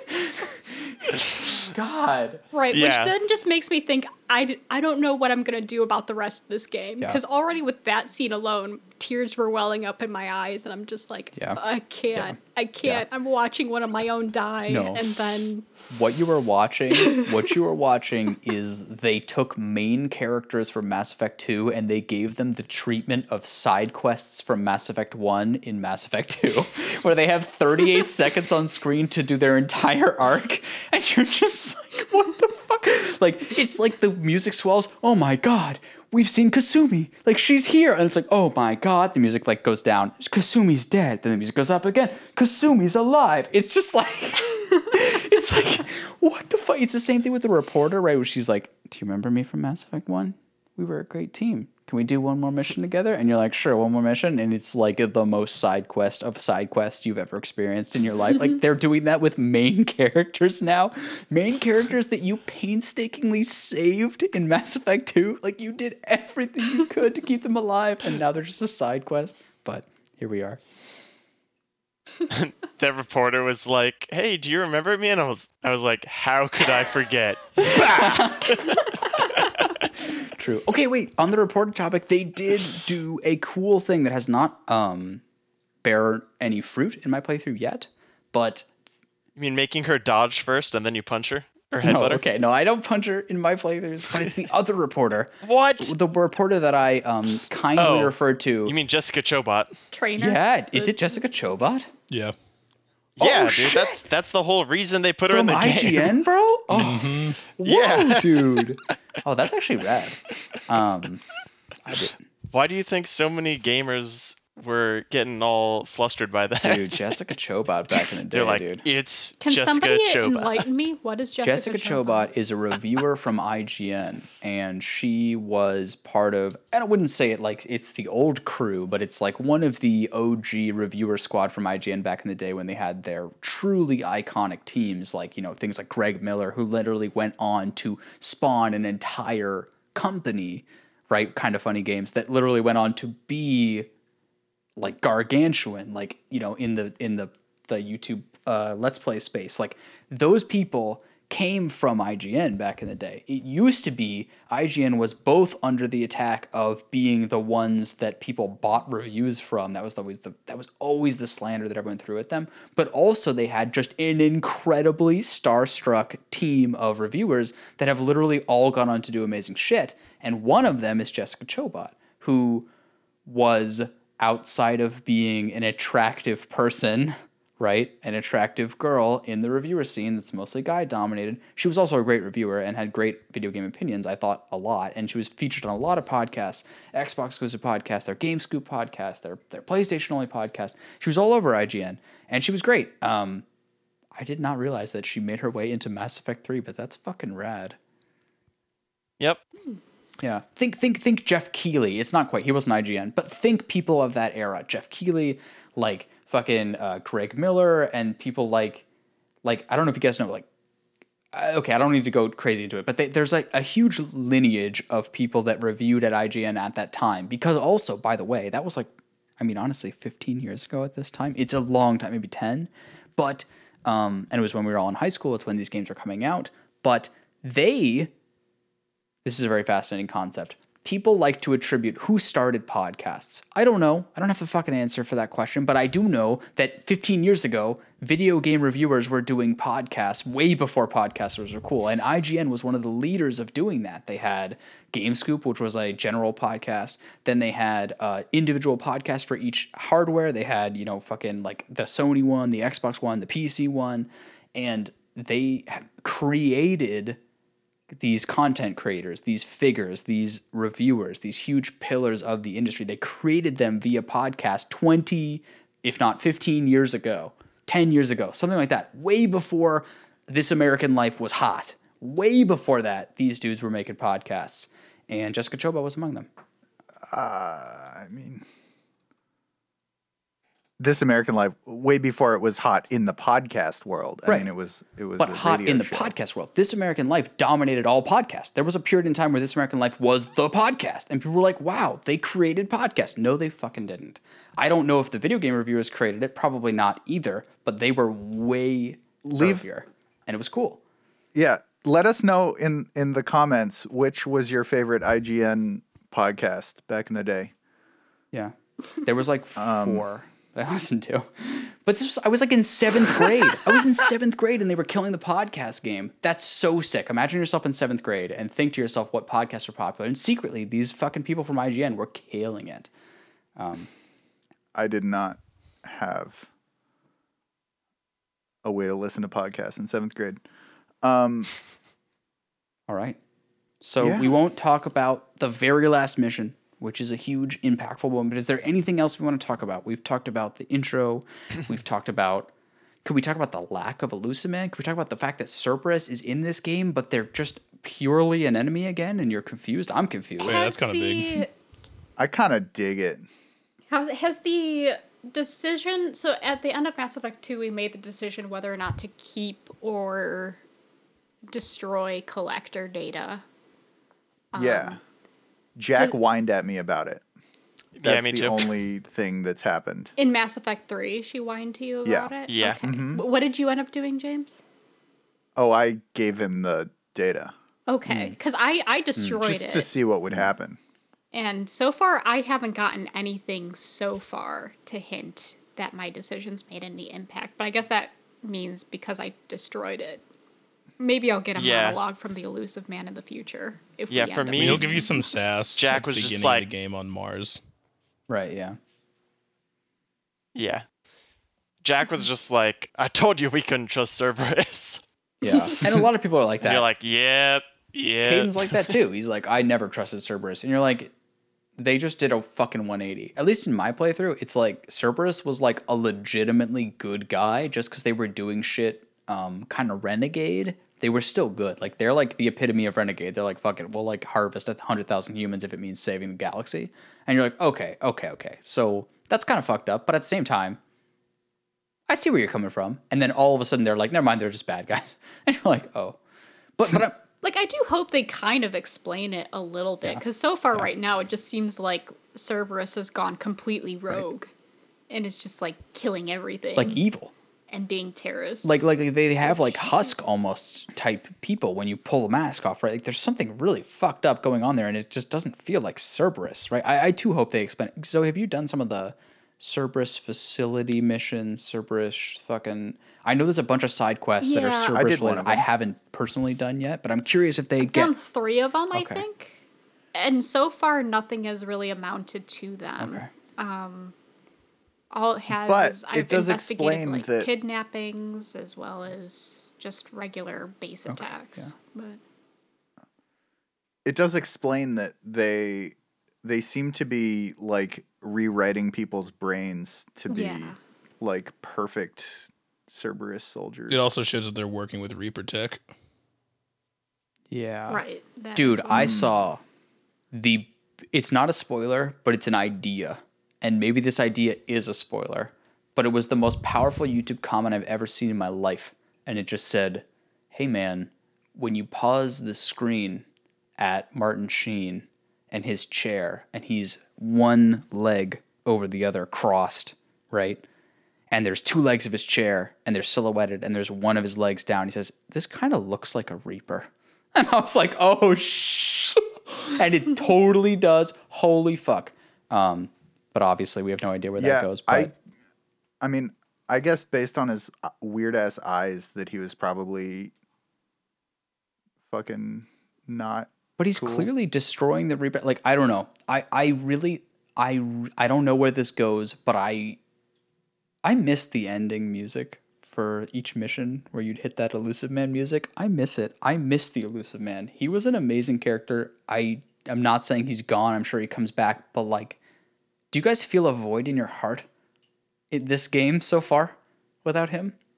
No. I do. I was gonna say not yet. I'm not feeling it, but I don't know. Right now, I'm just No, gonna be I'm- like, I knew he was a piece of shit. I knew it. Honestly, I think I'm much more excited to do side quests in this game than I was in either of the 2 previous games. And I think part of it is just that the like playing the game feels so much better. and part of it is that it, like, in the war room, it tells you like how many of those things that you've done and how it's affecting the war effort, and I feel like that matters to me. I'm like, oh yeah, I'll like search the galaxy for like random shit that we can use to fight the Reapers. I think that the way that they did that, like, triggers my like, I want to say serotonin emitters. Probably. I feel Is that Honestly. the right word? Well, yeah, like like I do kind of like that whole breakdown of like in the war room you can see your like status of how ready you are, but you can also see Yeah. like the impact of all of the individual assets that you have, you know, either discovered or, you know, commandeered. I don't know. That's kind of cool to see, just being like, you know, watching as Yeah. like, you know, the Krogan forces go from like 1 to 5 or something like that, like as you're playing throughout the game. Like really gives that impact of like, yes, more people are coming to my side. And so that's Yeah. I have that in my notes because it's like I don't know if you guys have ever played Endless Space, which is like it's kind of like Civilization, but it's in space. But there's like a lot of space tactics games, and maybe they're not. Some of them are RTSs, right? But some of them are turn based and whatever. There's a ton, and I only briefly went into that genre. But they do shit like this.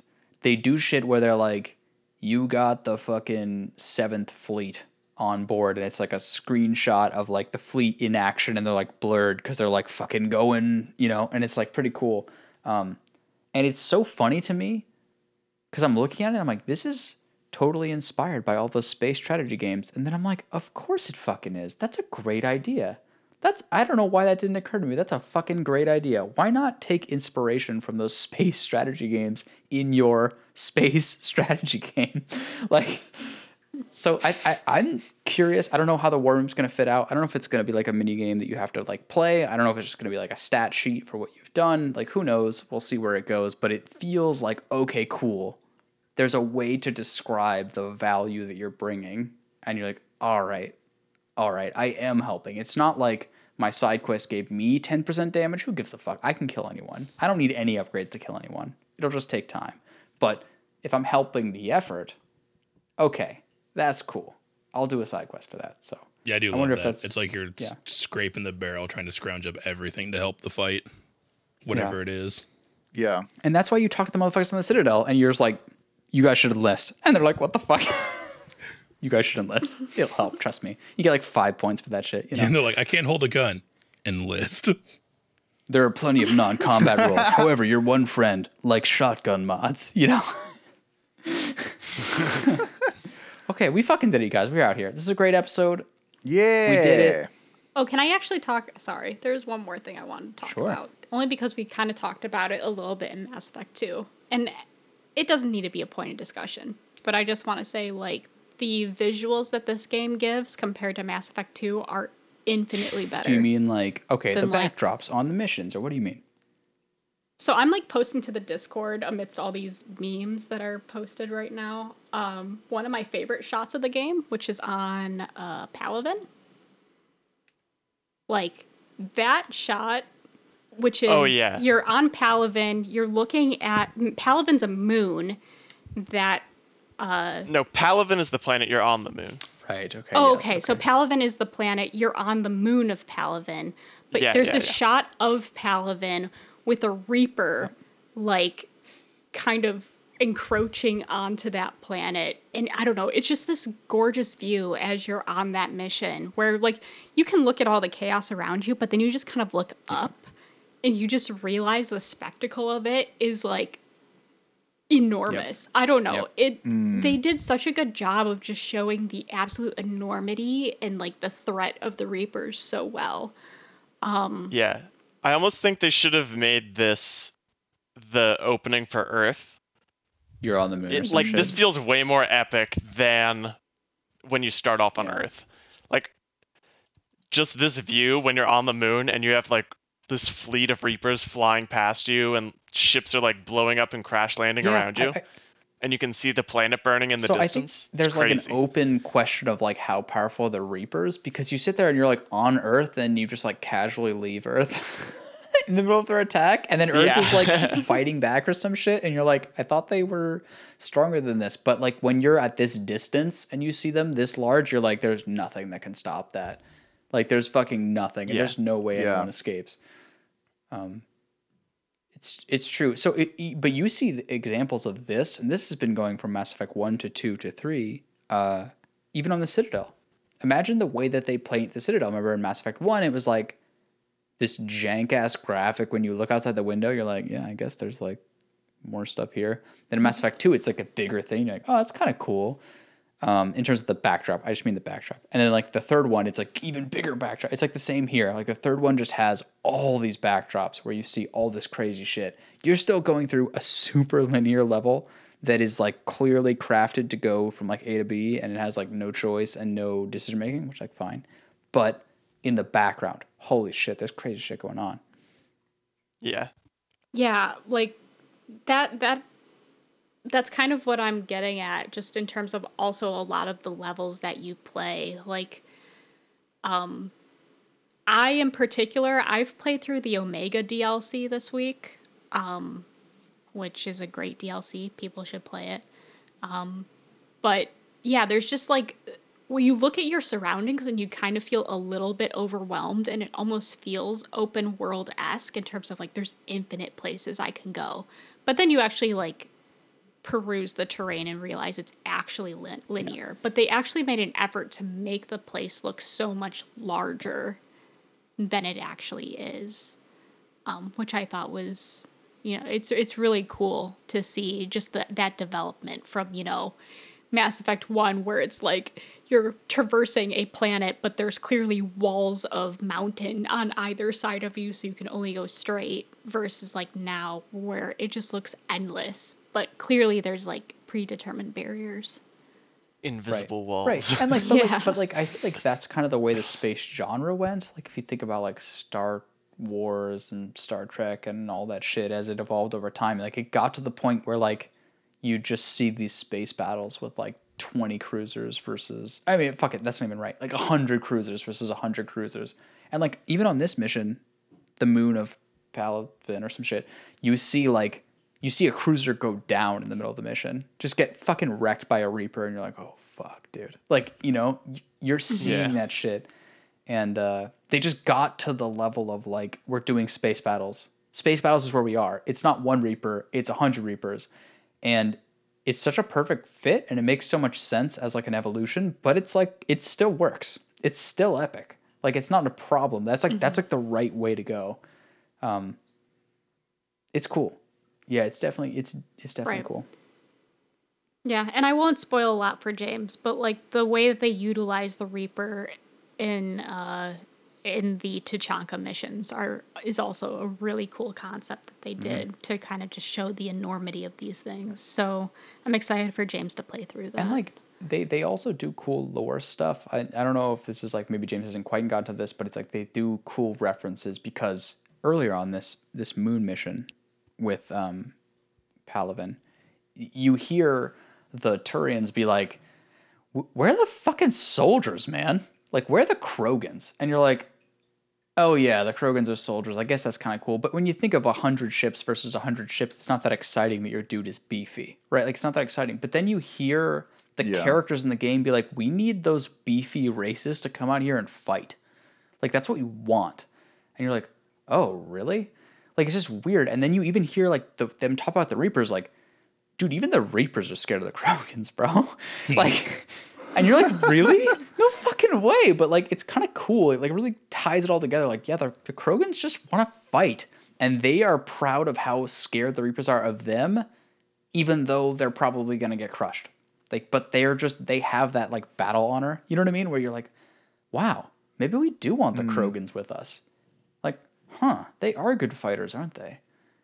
So they wrap that all together. I think we might be it. Are we it? Anything else, Zoe, you wanted to mention? Any notes in there? I think we're done. Yeah. No, I think we're And the we words of nailed it. Sergeant Johnson from Halo, they're tough, but they ain't invincible.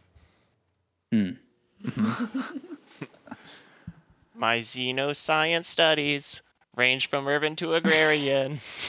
Dude, at one point Morden's like singing shit like about his like science like in his lab, and you're just like, what the fuck? Oh god. So If you if you think we missed anything so far in the game, feel free to tweet me at somehow sideways Jesus on Twitter, Christ. Personally tweet James. Yeah, do it. and I'll shout you Yeah. out in the next So wait, episode. I'm just really Slide really into quick. his Yeah, DMs. exactly. Really quick rundown. Is there anyone that we are expecting to see still? Like for instance, Saeed's dead for me, so I don't know if he was mentioned or not here. But like, is there anyone Everyone that we're is. sitting like? Yeah, people Yep. pop up. You see a lot of the members from Mass Effect 2 and 1. Is Tali supposed to be relevant right now? Yeah. Okay, because Well, she's not dead not for Not at for this me, point. not for me at not this at this point. point. Okay. But Yeah. soon. Yeah. She's a lot. She's one of the few that made it out of the last game for me, and she hasn't shown up. She's so. dead for me. I saw her lone name on that death board, and Yeah. I was like, I failed Yep. you. What about Legion? Anything from Legion so far? Nah, he's dead. Not Fuck that not kid. yet, but he basically all of them show up at some point. They Yeah. all get the side If quest. the treatment. companions survive Mass Effect 2, they show up in some way or another in 3. Yeah. Oh, speaking of, Thane has the saddest shit in the fucking medical bay where he's. They did him dirty. Oh my Right? god. You know what I'm saying? He's like, yeah. Prepare yourself, McCoy. I have such a short time to live, so I'm just gonna sit here in this hospital waiting room. Yeah. For the rest of the. McCoy, if that hit you, just prepare Oh my yourself. god, I'm ready. Also, I'm, I'm not Black ready. Lives Matter. Sure. all right. Thank you, James. Thank you Thank for you, that. James. I agree with that Okay. statement.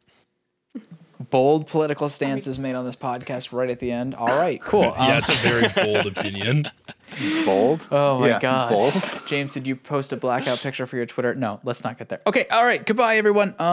Take care of yourself. We'll see you on the next one where maybe we might do a little more sequential walkthrough, but the beginning of the games, as we said, is just the crazy excitement of what did they change. And I think we decided that they changed a lot of shit. And who knows if that's good, but we'll get there. Yeah. Cool. Take care of yourself, everyone. Bye. Bye.